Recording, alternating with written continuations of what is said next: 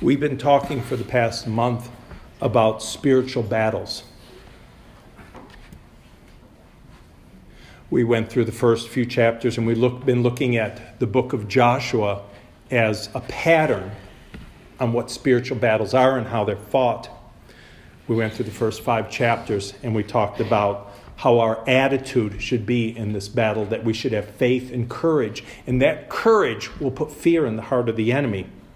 We need to walk in obedience in every aspect of obedience, even if it seems irrelevant to the law, to the battle that's going on. We have to believe and expect in miracles. And when we do see a miracle, we have to have we should build a memorial to that miracle, that we would never forget it. And lastly, we have to be in the covenant. A man who, the example I give to my children, if we went to Israel and there was a battle going on and you just walked up to some IDF soldiers and said, I'm going to fight with you. I said, you're not one of us. You can't fight. There has to be a covenantal relationship. We're going to turn to Luke chapter 11 first of all. Luke chapter 11 and read verse 14 through 26. Luke chapter 11, verse 14 through 26.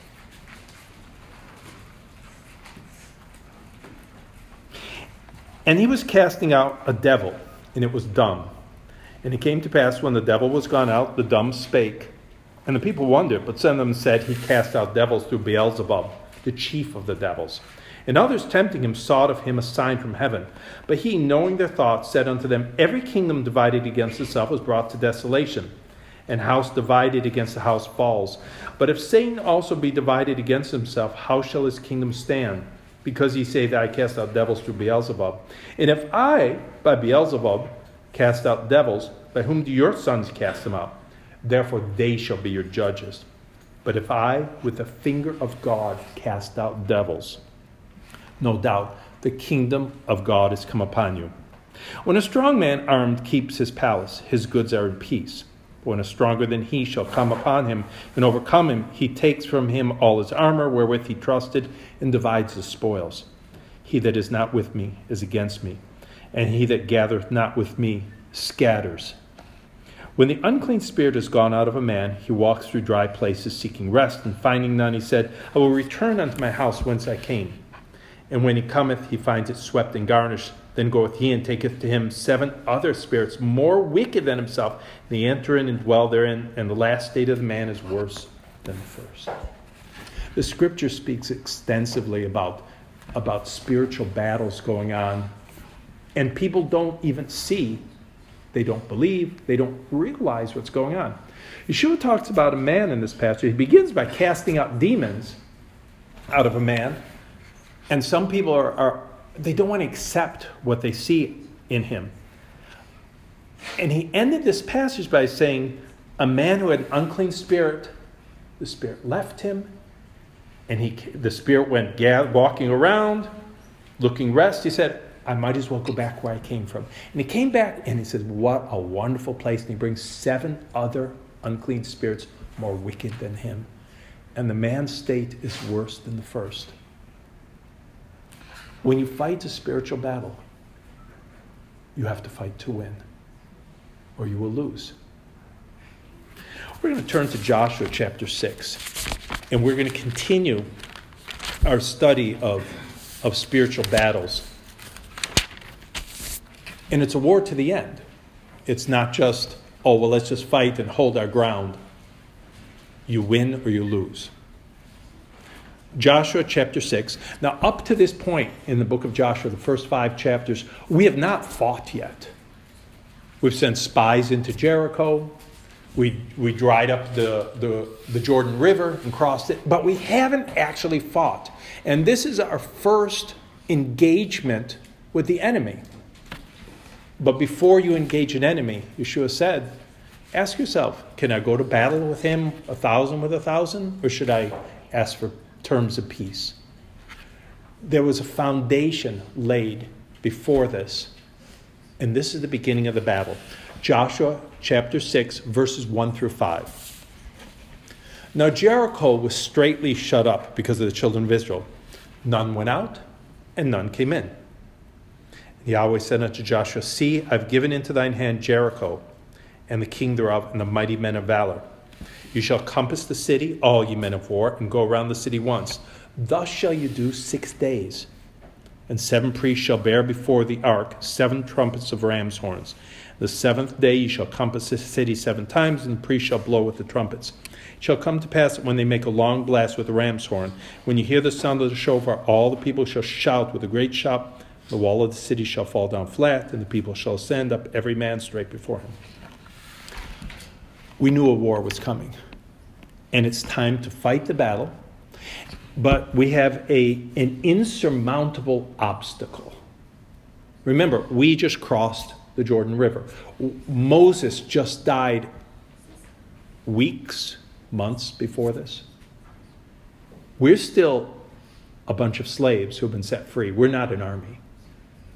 And we have a city with huge walls. What are we going to do? We're fighting a battle for the Almighty, and you must expect and believe that miracles will happen. So the one obstacle we have, this massive wall, God says, the wall will fall down. I will remove the obstacle, and you will fight. And he tells us, you march around for 6 days. On the 7th day, when you get to the long blast on the shofar, the walls will fall, you will shout, and every man will attack. There's a quote that I repeat very often, a quote from Israel, that anyone who doesn't believe in miracles is not a realist. You must believe. I was told by several soldiers in the past, American soldiers, that the Pentagon refused to study the wars of modern Israel because they said they don't make sense. The War of Independence.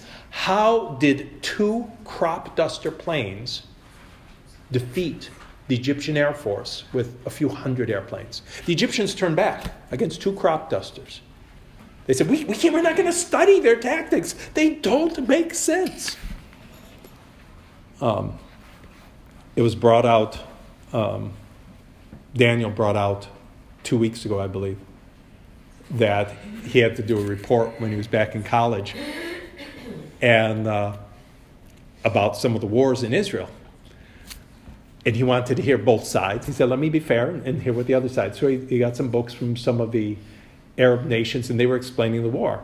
And they said, the Arabs wrote in their books, these wars weren't fair because God was fighting for them. You're right. Why don't you just acknowledge it and live that way? If the army will not study the ancient battles, the modern battles of Israel, can you imagine them studying this battle of Jericho? We're going to march around, we're going to blow a shofar, and the walls will fall down. It doesn't make sense. It doesn't have to make sense. What makes sense is walking in obedience and faith, believing God will do miracles, and that he can do anything at any time. So we march around. We march around and we say, we will bring this down. Turn with me, we're going to come back in a few minutes, but turn with me to 1 Samuel chapter 17. 1 Samuel chapter 17, verses 1 through 3. Now the Philistines gathered together their armies to battle. They were gathered together at Soho, which belonged to Judah, and pitched between Soho and Azekah in Ephes-dammim. And Saul and the men of Israel were gathered together and pitched by the valley of Elah, and set the battle in array against the Philistines. And the Philistines stood on a mountain on the one side, and Israel stood on a mountain on the other side, and there was a valley between them. There's a battle that's about to take place. We all know the battle. It's David and Goliath. And it says, we pitched in array. We line up, and we're about to fight the Philistines. But in every battle of the Lord, what you see is not the whole battle. There's a spiritual battle going on here. We're not going to read the story. We know the story. I'm going to pick up in verse 42 through 47. when David runs to challenge Goliath. Still, 1 Samuel 17, verse 42 through 47. And when the Philistine looked about and saw David, he disdained him, for he was but a youth and ruddy and of fair countenance. And the Philistine said unto David, Am I a dog that thou comest to me with staves? And the Philistine cursed David by his gods. And the Philistine said to David, Come to me, and I will give thy flesh to the fowls of the air and to the beasts of the field. Then said David to the Philistine, Thou comest to me with a sword, and with spear and shield.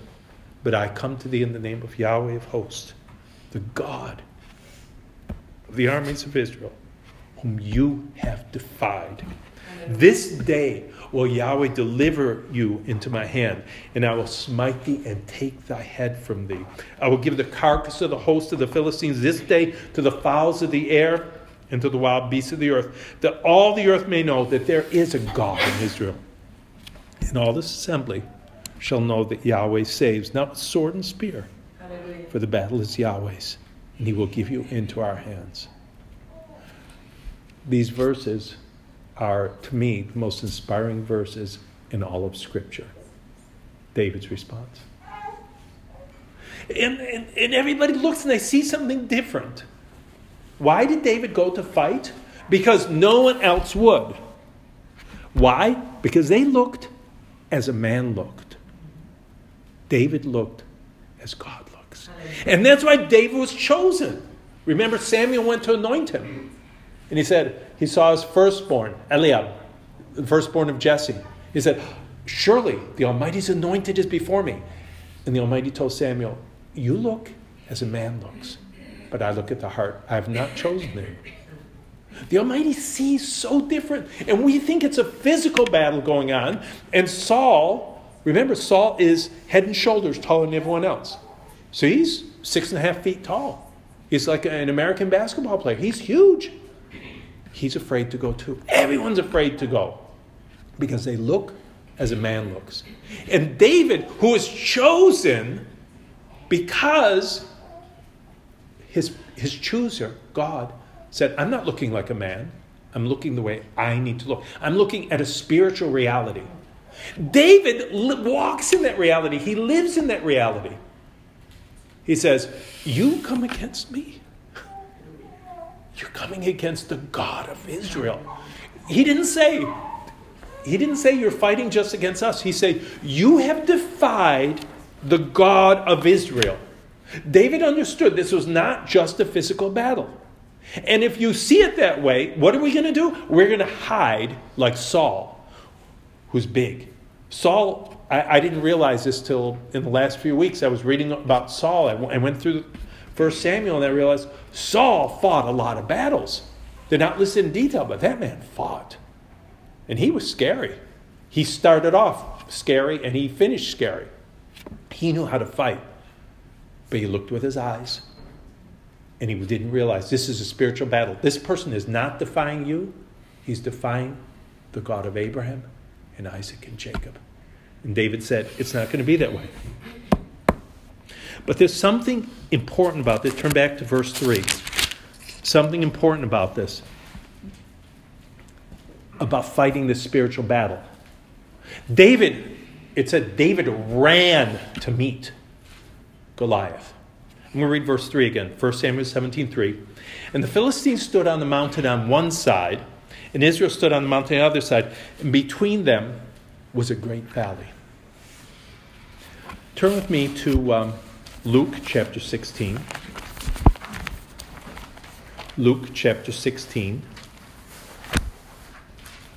I'm going to read, this is the story of the rich man and Lazarus. They both die. Lazarus is taken to Abraham's bosom. The rich man is in flames, torment. I'm going to read one verse, Luke 16, verse 26. This is Abraham speaking to Lazarus. And beside all this, between us and you, there's a great gulf fixed, so that they which would pass from hence to you cannot, neither they can pass from us that would come from thence. There's something going on here. And they both know about each other, but it says there's a great gulf in Greek here, chasm. There's a chasm. There's a valley between us, and we really can't fight each other. In the spiritual world, there are realities. We all pray. Why do we pray? Why do we pray? If we don't believe this, then we have nothing. We pray because we believe the God of Abraham, Isaac, and Jacob will change realities because of our prayer. Right? Otherwise, there's no reason to pray. If we don't believe that, we're worse than the hypocrites. We believe that what we do here can affect that. We have to always be aware that the enemy, our spiritual enemy, also can affect this world and how things go. Now it talked about a valley. And David had the courage and faith to go through that valley to fight God's enemy. Not just his. Goliath didn't know who David was. Goliath didn't hate David. He what he saw filled him with anger. But he didn't know who David was. But David said, I'm going to fight the battle of the Almighty. And I have to go through this valley.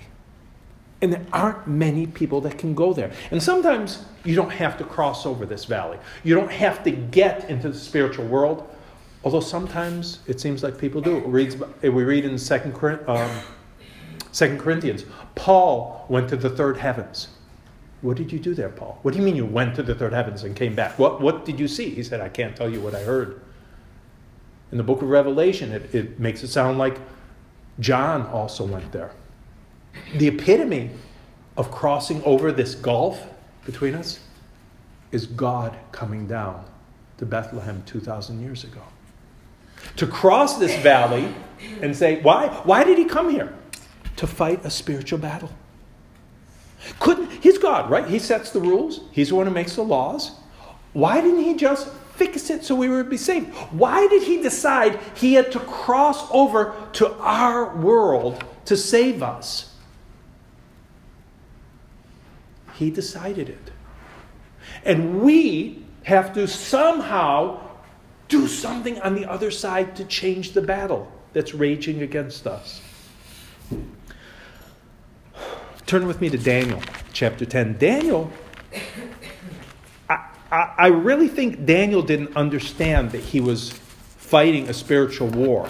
The reason we can see things that they didn't, the scripture says, they desired to see and hear the things that you see and hear. Because we have this book. They didn't have this book. They lived it out, so they didn't know the ending. In Daniel, chapter 10,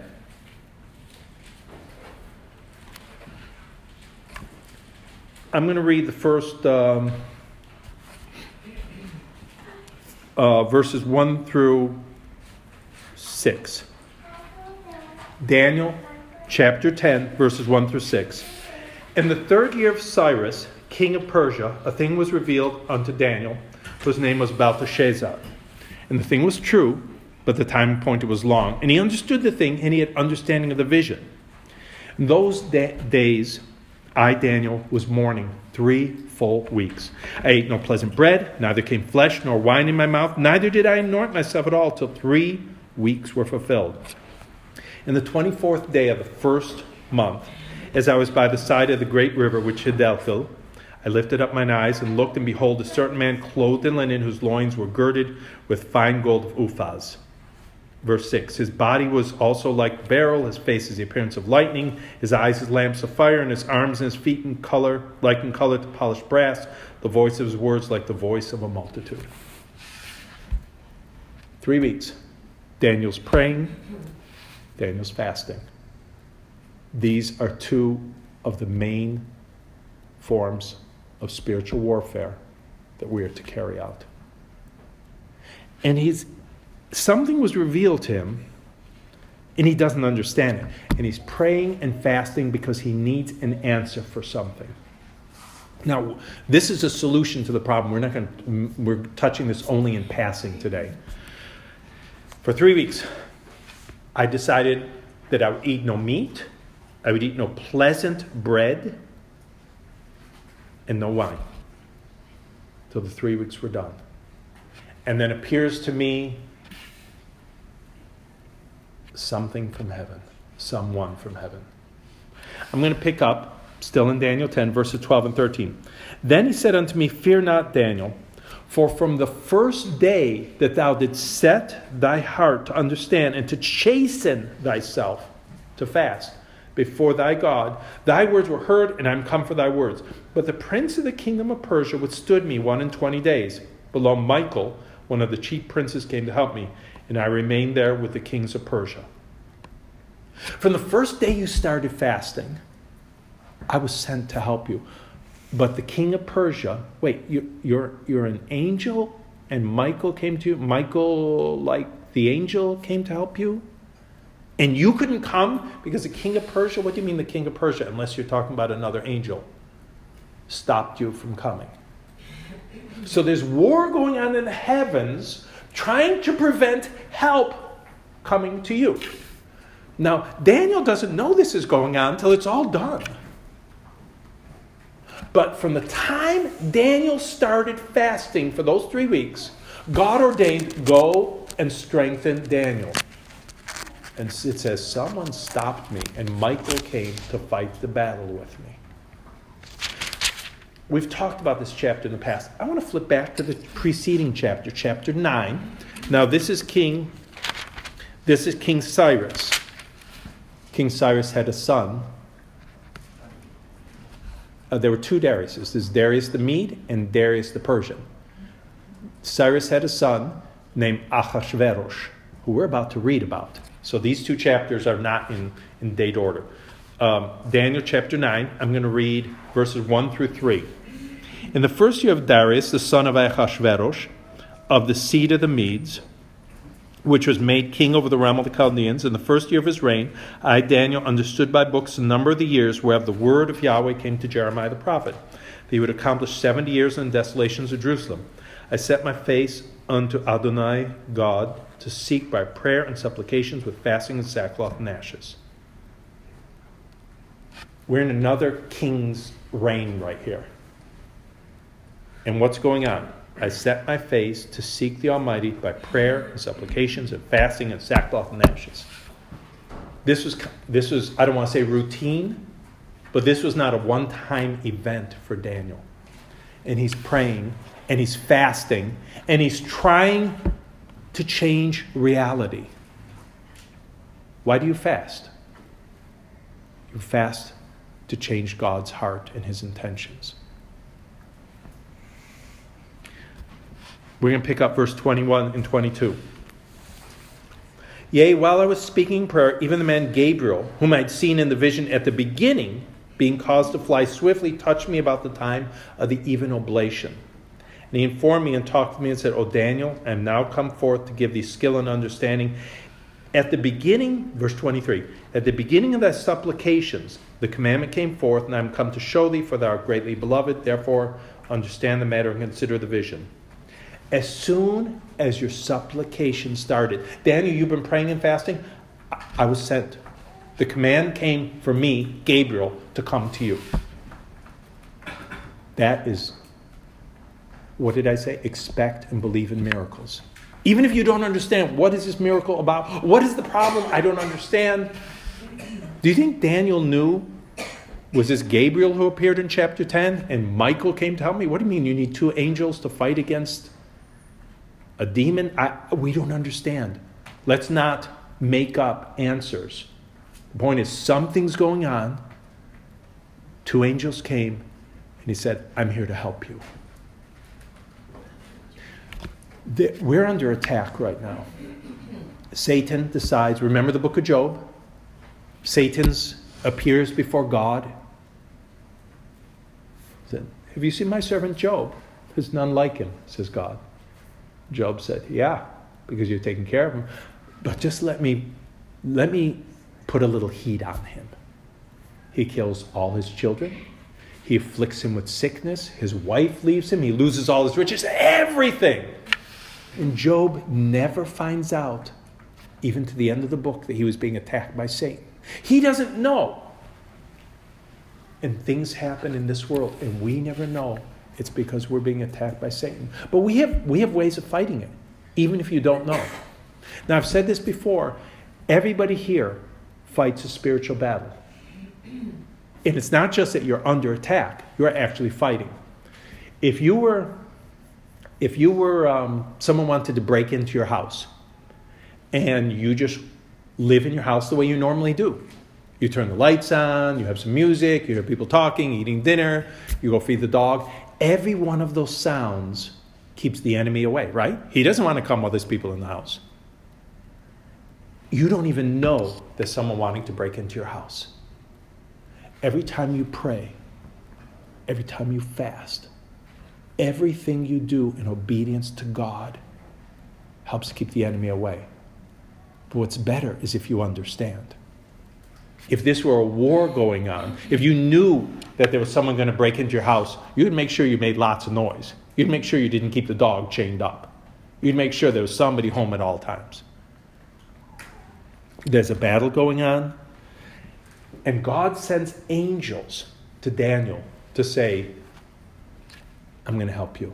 Now remember, we read in Revelation chapter 12 that Satan was having a battle with Michael, and he was cast down to the earth. It says, woe to the inhabitants of the earth. People cross through that valley, sometimes for our benefit, sometimes not. Let's turn back to Joshua. So there's a battle about to take place, and God says, march around, Joshua chapter 6, march around the city. Now, it's amazing for this is one of the most famous battles of all time. Joshua fit the Battle of Jericho. Everybody who's ever gone to church has probably heard about this battle.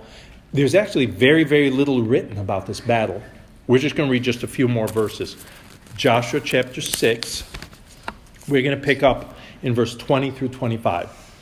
So the people shouted when the priests blew with the shofars. It came to pass when the people heard the sound of the shofar, and the people shouted with a great shout, that the wall fell down flat, so that the people went up into the city, every man straight before him, and they took the city. They utterly destroyed all that was in the city, both man and woman and young and old and ox and sheep and donkey, with the edge of the sword.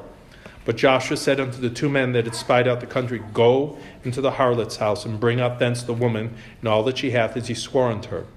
And the young men that were spies went in and brought out Rahab and her father and her mother and her brethren and all that she had. And they brought out all her kindred and left them without the camp of Israel. They burned the city with fire and all that was therein. Only the silver and gold and the vessels of brass and iron they put into the treasury of the house of Yahweh. Joshua saved Rahab, the harlot, alive, and her father's household, and all that she had. She dwelleth in Israel even unto this day, because she hid the messengers which Joshua sent to spy out Jericho. It doesn't tell us much. One of the most famous battles of all history. It doesn't tell us much, but we won. The walls came down. We rushed the city. But because we obeyed what the Almighty told us, the spiritual battle brought down the wall, and we were able to fight. There was one problem. Verse 18 and 19. Joshua told them, and ye in any wise keep yourselves from the accursed things, lest ye make yourselves accursed. When you take of the accursed thing and make the camp of Israel accursed, and you trouble it. But all the silver and gold and vessels of brass and iron are consecrated unto Yahweh. They shall come into the treasury of Yahweh. You're going to destroy the city. The gold, silver, the brass, the iron, they go to the Almighty. Don't touch anything to make yourself accursed and make the camp of Israel accursed, and you trouble all of Israel. Chapter 7, verse 1. But the children of Israel committed a trespass in the accursed thing. For Achan, the son of Carmi, the son of Zabi, the son of Zerah, of the tribe of Judah, took of the accursed thing, and the anger of Yahweh was kindled against the children of Israel. We're told specifically, don't touch anything. And we did. One man did. Achan. He took something he wasn't supposed to. Well, that's just one man. That shouldn't affect us. In Christianity, a lot of Christians look at themselves as God saved me. And he saved you, and he saved you. And the word us doesn't exist. They talk about the body of Messiah, but they don't live the body of Messiah, and they don't realize the body of Messiah is a body. So if someone goes shoplifting and he's caught and he's arrested, well, he shouldn't have done that. You're right, he shouldn't have. But do you mourn with those who mourn? Do you rejoice with those who rejoice? They say, well, let's say he did something even worse. Well, he's going to be executed. Well, I'm sorry, he shouldn't have done that. If we're a body and I went in a store, heaven forbid, and I stole something, I shoplifted it, and the police catch me and they say, not in this country, but in other countries, we're going to cut off your hand. It's okay. That's just my hand. It wasn't me. You better believe I'm going to say, that's my hand. Don't cut it off. Because I'm a body. And Israel was a body. It was a people. And because one man took of the accursed thing, Joshua had told them, if you touch this, all of Israel will be cursed. And Achan did. He took something, and all of Israel was cursed because of it. Still in Joshua chapter 7, verses 2 through 5. And Joshua sent men from Jericho to Ai, and Bethaven on the east side of Bethel, and spake unto them, saying, go and view the country. And the men went up and viewed Ai. And they returned to Joshua and said, let not all the people go up, but let about 2,000 or 3,000 men go up and smite Ai, and make not all the people to labor there, for there are but a few. So they went up thither of the people, about 3,000 men. They laid and they fled before the men of Ai. And the men of Ai smote of them 36 men, for they chased them before the gate, even unto Shebarim, and smote them in the going down. Wherefore the hearts of the people melted and became as water. Now remember, in Joshua chapter 1, he told us 3 times, be strong and of a good courage. When we met Rahab in chapter 2, she said, everybody's heart is afraid of you. They're terrified because you split the Red Sea 40 years ago. You're still shaking from that?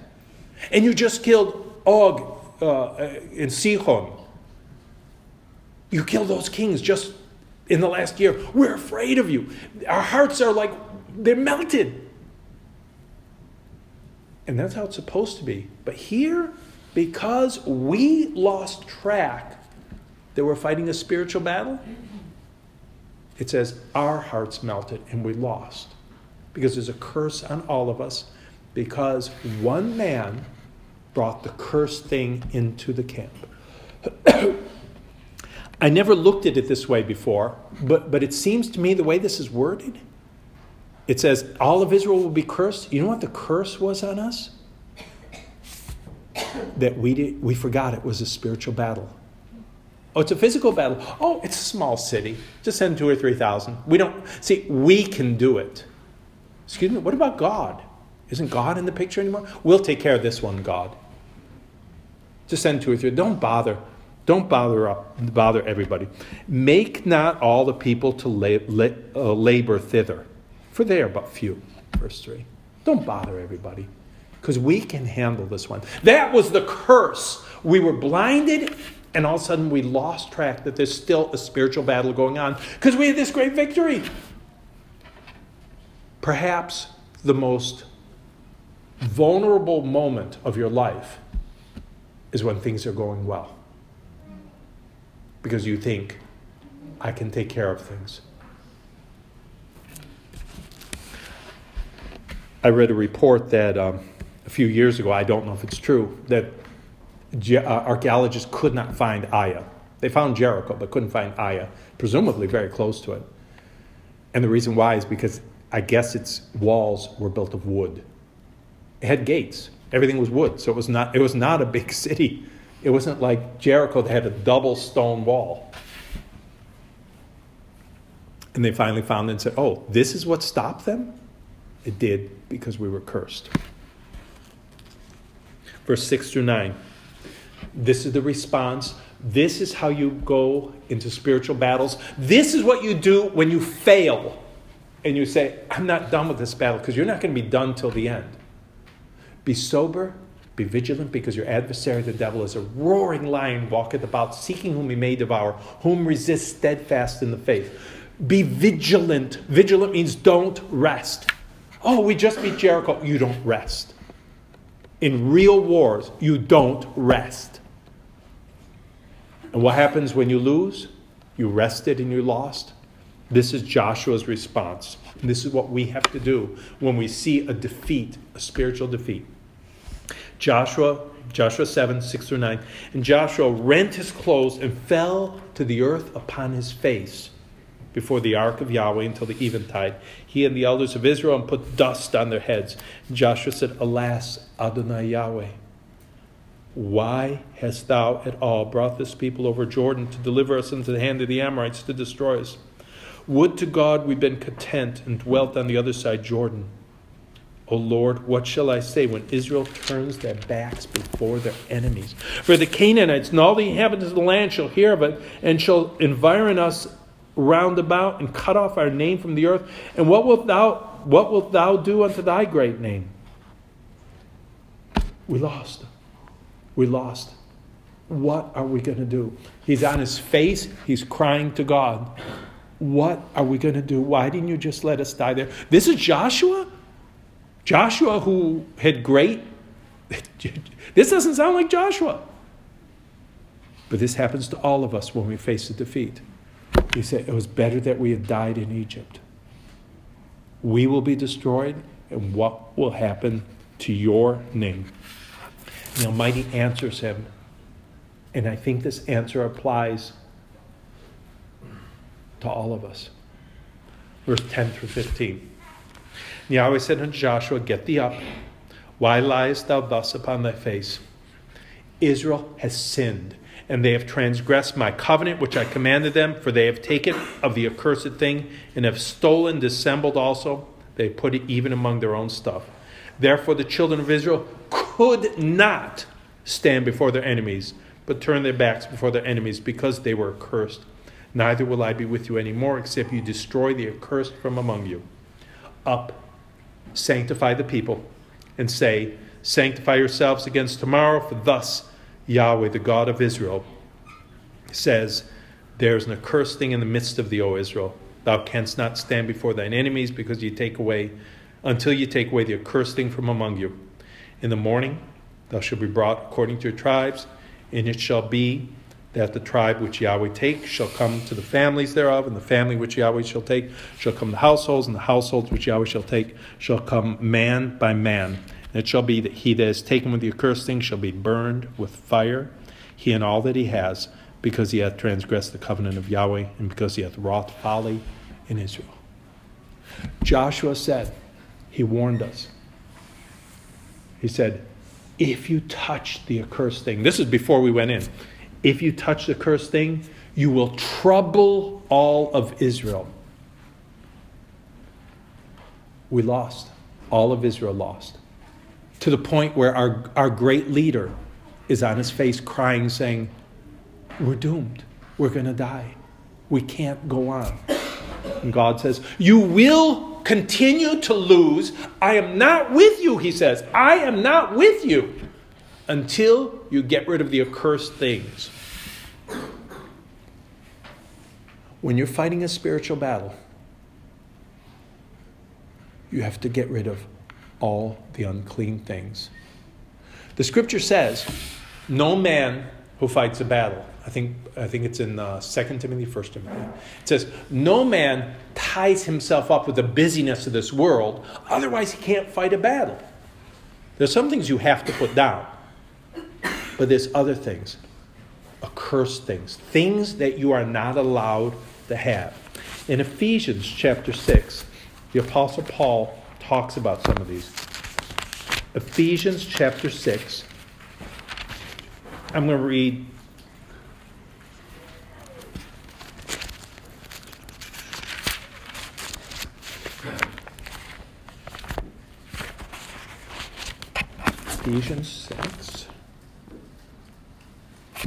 Ephesians 4. Ephesians 4, verse 27. Paul says, neither give place to the devil. Give no place to him. Do you remember what happened when Ezra and Nehemiah built the temple? And they let some of their enemies actually live in the temple while they're trying to build it? Not Ezra and Nehemiah. Ezra and Nehemiah came by and said, what are you people doing? Who is this? This is one of the houses on the side for the priest. Why is he here? They've been trying to stop us from what we're doing. Why did you invite him in? Give no place to the devil. Do not invite him into your home. Do not invite him into your life.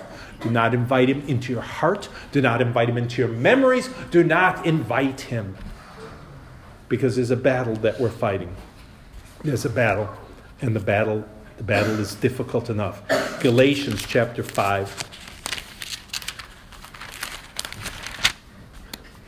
Galatians chapter 5, verse 16 through 25.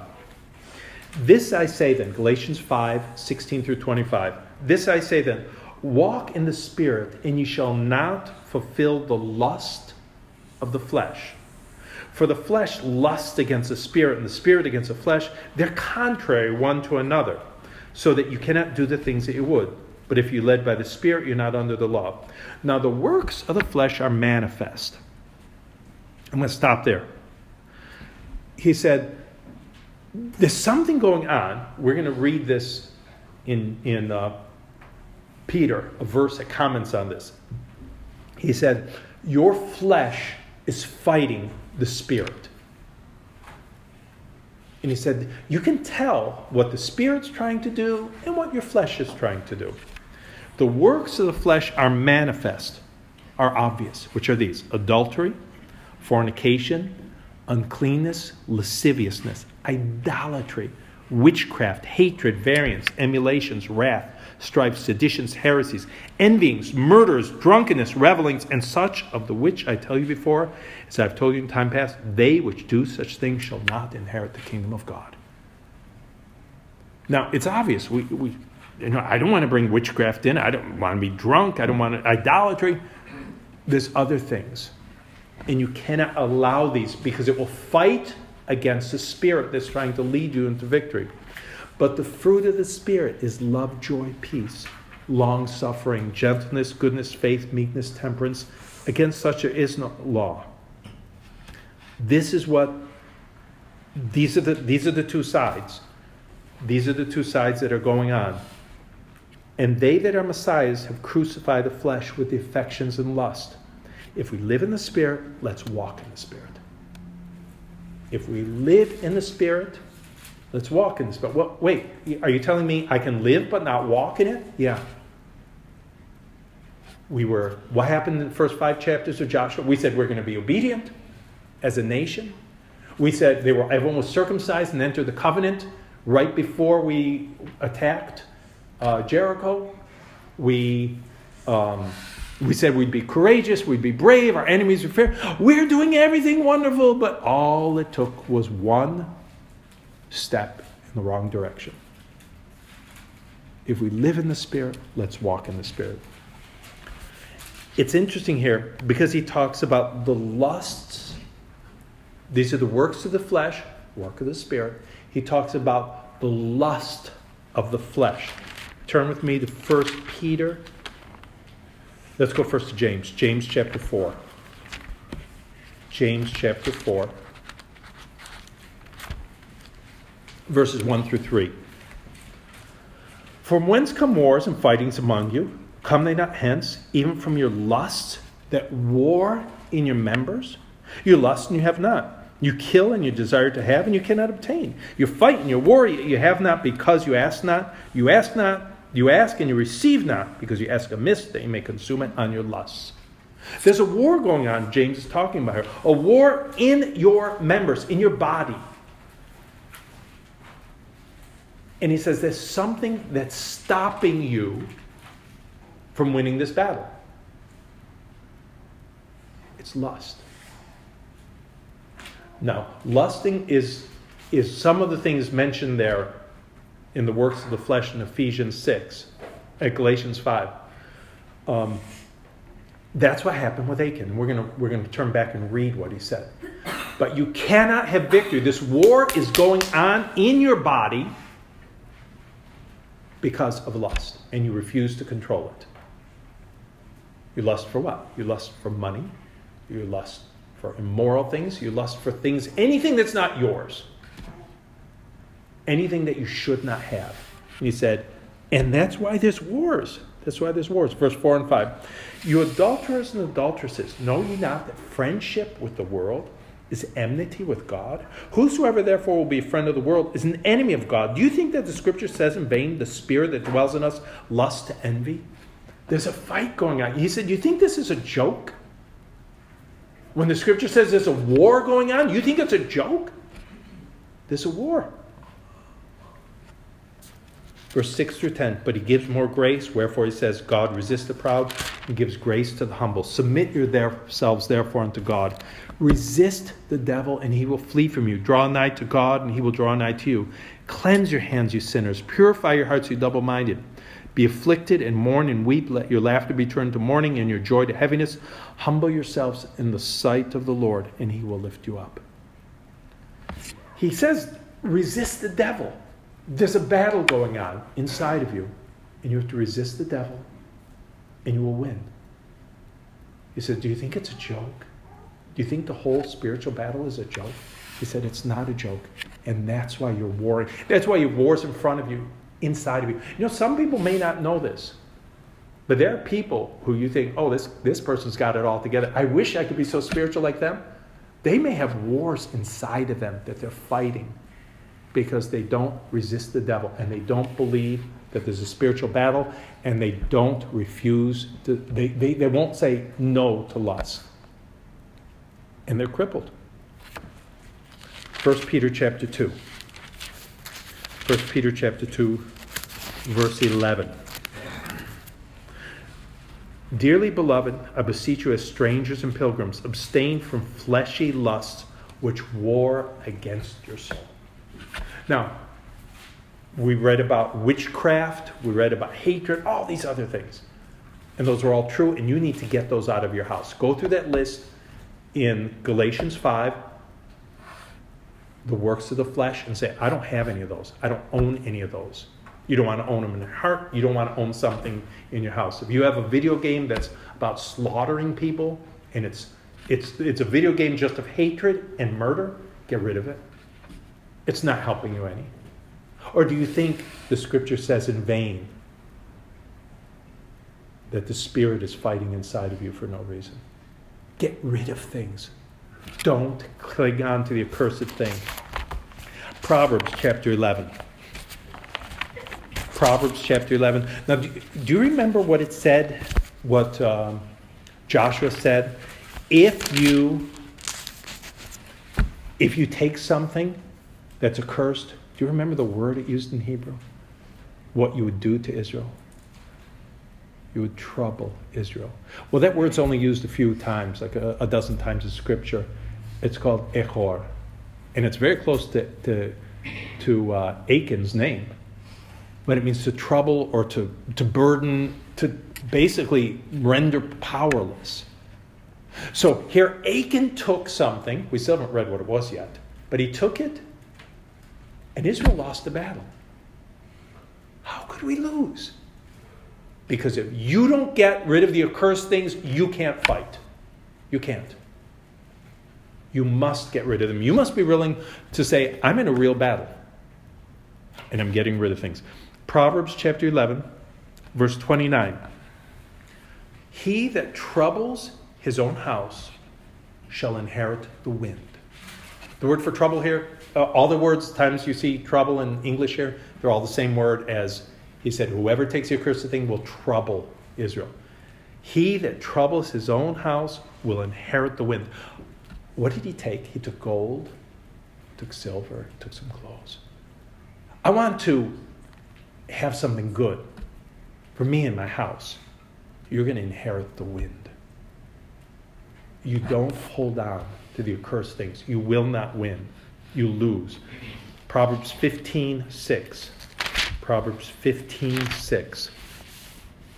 In the house of the righteous is much treasure, but in the revenues of the wicked is trouble. In the revenues of the wicked is trouble. What did he do? He said, I want this gold, I want this silver, I want this Babylonian garment. There's trouble. It's not worth it. You don't take something, you don't lust for something that's not meant to be yours. Verse 27, still Proverbs 15:27. He that is greedy of gain troubles his own house, but he that hates gifts shall live. He that is greedy, that lusts, will trouble his own house. Lusting for things, James says, Peter says, there's a war going on inside of you and you're losing. And that war is there because you refuse to get rid of lusts. And we have a lot of battles, folks. We just captured Jericho. That was our first battle. We still have the whole Holy Land to capture. We win one amazing battle, and then we were 1-0, and now we're 1-1, one win, one loss. And already we're saying, let's give up. We can't do it. We have a long battle in front of us, and we can't trouble ourselves and trouble the whole nation. Turn back to Joshua 7. Joshua 7. So they call all the tribes in front, then they call the families. It comes down to Achan. Joshua chapter 7, verse 19 through 23. And Joshua said unto Achan, my son, give, I pray thee, glory to Yahweh the God of Israel. Make confession unto him, and tell me now what thou hast done. Hide it not from me. And Achan answered Joshua and said, indeed, I have sinned against Yahweh the God of Israel. And thus have I done. When I saw among the spoils a goodly Babylonish garment, 200 shekels of silver, a wedge of gold of 50 shekels weight, then I coveted them. I took them, behold, they hid in the earth in the midst of my tent. The silver is under it. So Joshua sent messengers, they ran to the tent, and behold, it was hid in the tent and the silver under it. They took them out of the midst of the tent and brought them to Joshua and to all the children of Israel, and laid them out before Yahweh. I coveted. I lusted. I wanted silver. I wanted gold. You will inherit the wind. You have troubled your own house. You have troubled the whole nation. And 36 men are dead because of you, because of your lust. It says they brought them all out and they laid them before the Almighty. We soon forget that everything's before his eyes always. It doesn't matter if it's buried under his tent. The Almighty knew it was there. We can't lust. We can't take anything that is forbidden. Don't have it in your house. Don't have it in your heart. Don't have it on your computer. Don't have a piece of paper. Don't have a picture. Don't have anything. Don't have a book. Don't have a CD. Don't have a cassette tape. Get rid of things.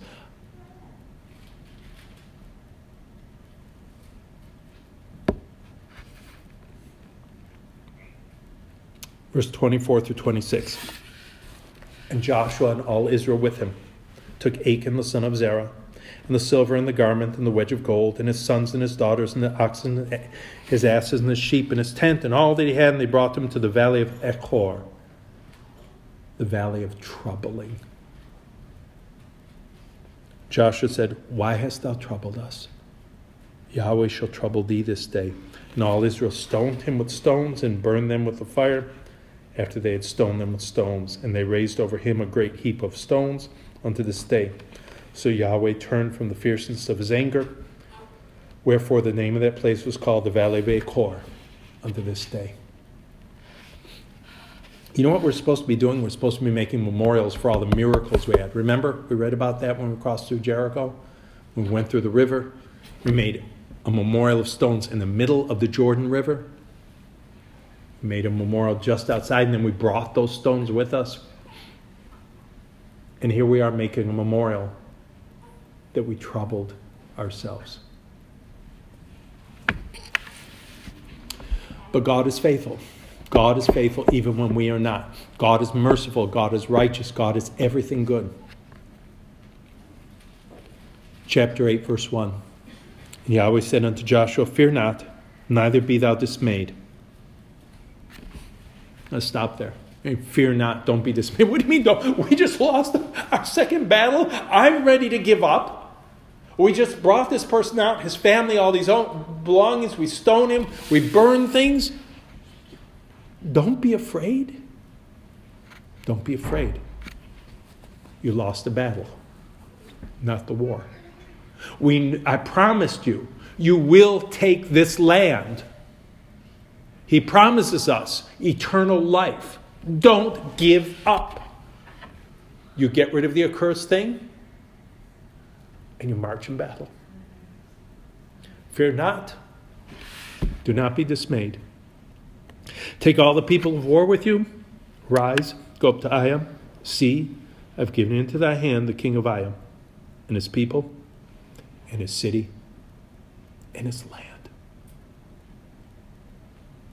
Purge out whatever you should not have. Get rid of it. Get rid of your thoughts that are not giving glory to the Almighty. Get rid of, what does the scripture say? Although we walk in the flesh, we do not war after the flesh, for the weapons of our warfare are not carnal, but mighty through God to the pulling down of strongholds, casting down imagination, and every high thing that exalts itself against the knowledge of God, and bringing into captivity every thought to the obedience of Messiah. Bring your thoughts into captivity. Tie them up. Do you remember Rebecca, Rachel? Can't remember which. Both their names are derived from a word meaning lamb. But one of them means loops of rope. That she was so pretty that when her husband saw her, he felt like he was tied up. He couldn't escape her beauty and everything. You know what? The glory that's on the other side of eternity should tie up our thoughts that we can bring them into captivity. Nothing this world has to offer compares. Nothing. Nothing. We have eternal life. We have glory waiting for us. So you've fallen. You know what you do? Fear not. Don't be dismayed. Get up, all of you. I've given the hand of the enemy. I've given the enemy into your hand, and his people, and his city, and his land. Blessed be God who is with us always. Avinu Malkeinu, our Father, our King. Thank you, Father. Thank you, Father, that you're merciful. Thank you that even when we sin against you, you pick us up and you tell us not to fear. You pick us up and you tell us to walk in your ways, that you will lead us in victory. Thank you, Father, that you fight our battles for us. Father, pick up sword and spear and buckler now and come and defend us, Father, from the enemy that's too strong for us. For nothing is too hard for you. You can heal everyone in this room, Father, everyone who hears this, every one of your children everywhere, Father. You can give us strength to walk victorious and not be afraid, that we would enter the land you promised to us. Thank you, Father, who forgives us our sins and leads us in battle. And everyone said, Amen.